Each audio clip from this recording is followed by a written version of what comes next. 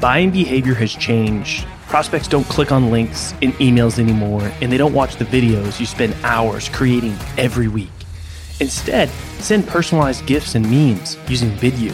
You can quickly create engaging, personalized content that immediately grabs your prospect's attention, helps you stand out in the inbox, and does it all without forcing them to click anything or go anywhere. Head over to vidyou.io/salescast to sign up for free and spend less time getting your messages across and more time selling.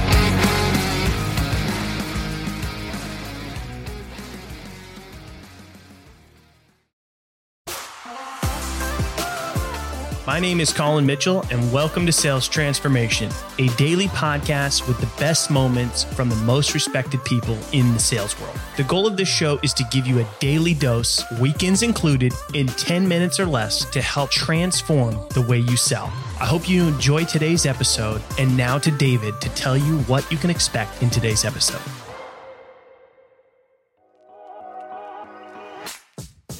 Thousands upon thousands of likers and engagers will not exactly become your buyers. Sad but true. Colin explains why we should not take the value of a good content mix for granted, because likes, comments, and engagements are just numbers pieced together to look like a scoreboard. Learn more about this with Colin in this latest episode of Sales Transformation.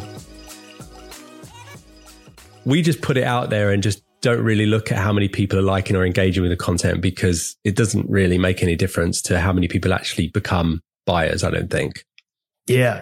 I mean, I have an interesting story similar to yours as well, where, lady reached out from a large company, and she says, "Hey, I've been listening to your podcast forever." And I'm like, "Great. Hey, it's working." Right. And, like, where do you listen to it? I'm curious, cause I'm just kind of curious. And she's like, "LinkedIn." She's never listened to my podcast. She just has consumed the little, snippet, little short videos. She's been, consuming those forever and reached out, never once listened to Apple, Spotify, any of those places. So, and the thing is with LinkedIn specifically, like, a lot of people get frustrated with video because it just doesn't perform as well as it used to. And, I still believe like video is still important, because there's a lot of people that are seeing that and consuming that video, and having a good content mix is important, even though it's not getting those vanity metrics of likes and comments that you're hoping for.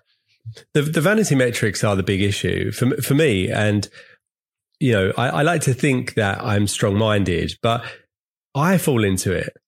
I can't help it. It's designed to do that. And I know that video performs better. Even if half the people interact with a post, half of the people have seen you. And that makes a big difference to how someone can emotionally connect with somebody else. Just like we said about shifting from face-to-face sales to, but we see these numbers and it's like a game and a scoring system. And we assume that 1,000 impressions on a video is less valuable than 500 or 5,000 impressions on a text post. And impressions mean next to nothing. To me, how many people, when I ask them, "How did you hear about me?" If they say, "I listened to your podcast or saw you on LinkedIn," that's literally all I care about. Anything that comes before that is vanity metrics that, anybody knows anything about data can pull to pieces within a couple of seconds. Right.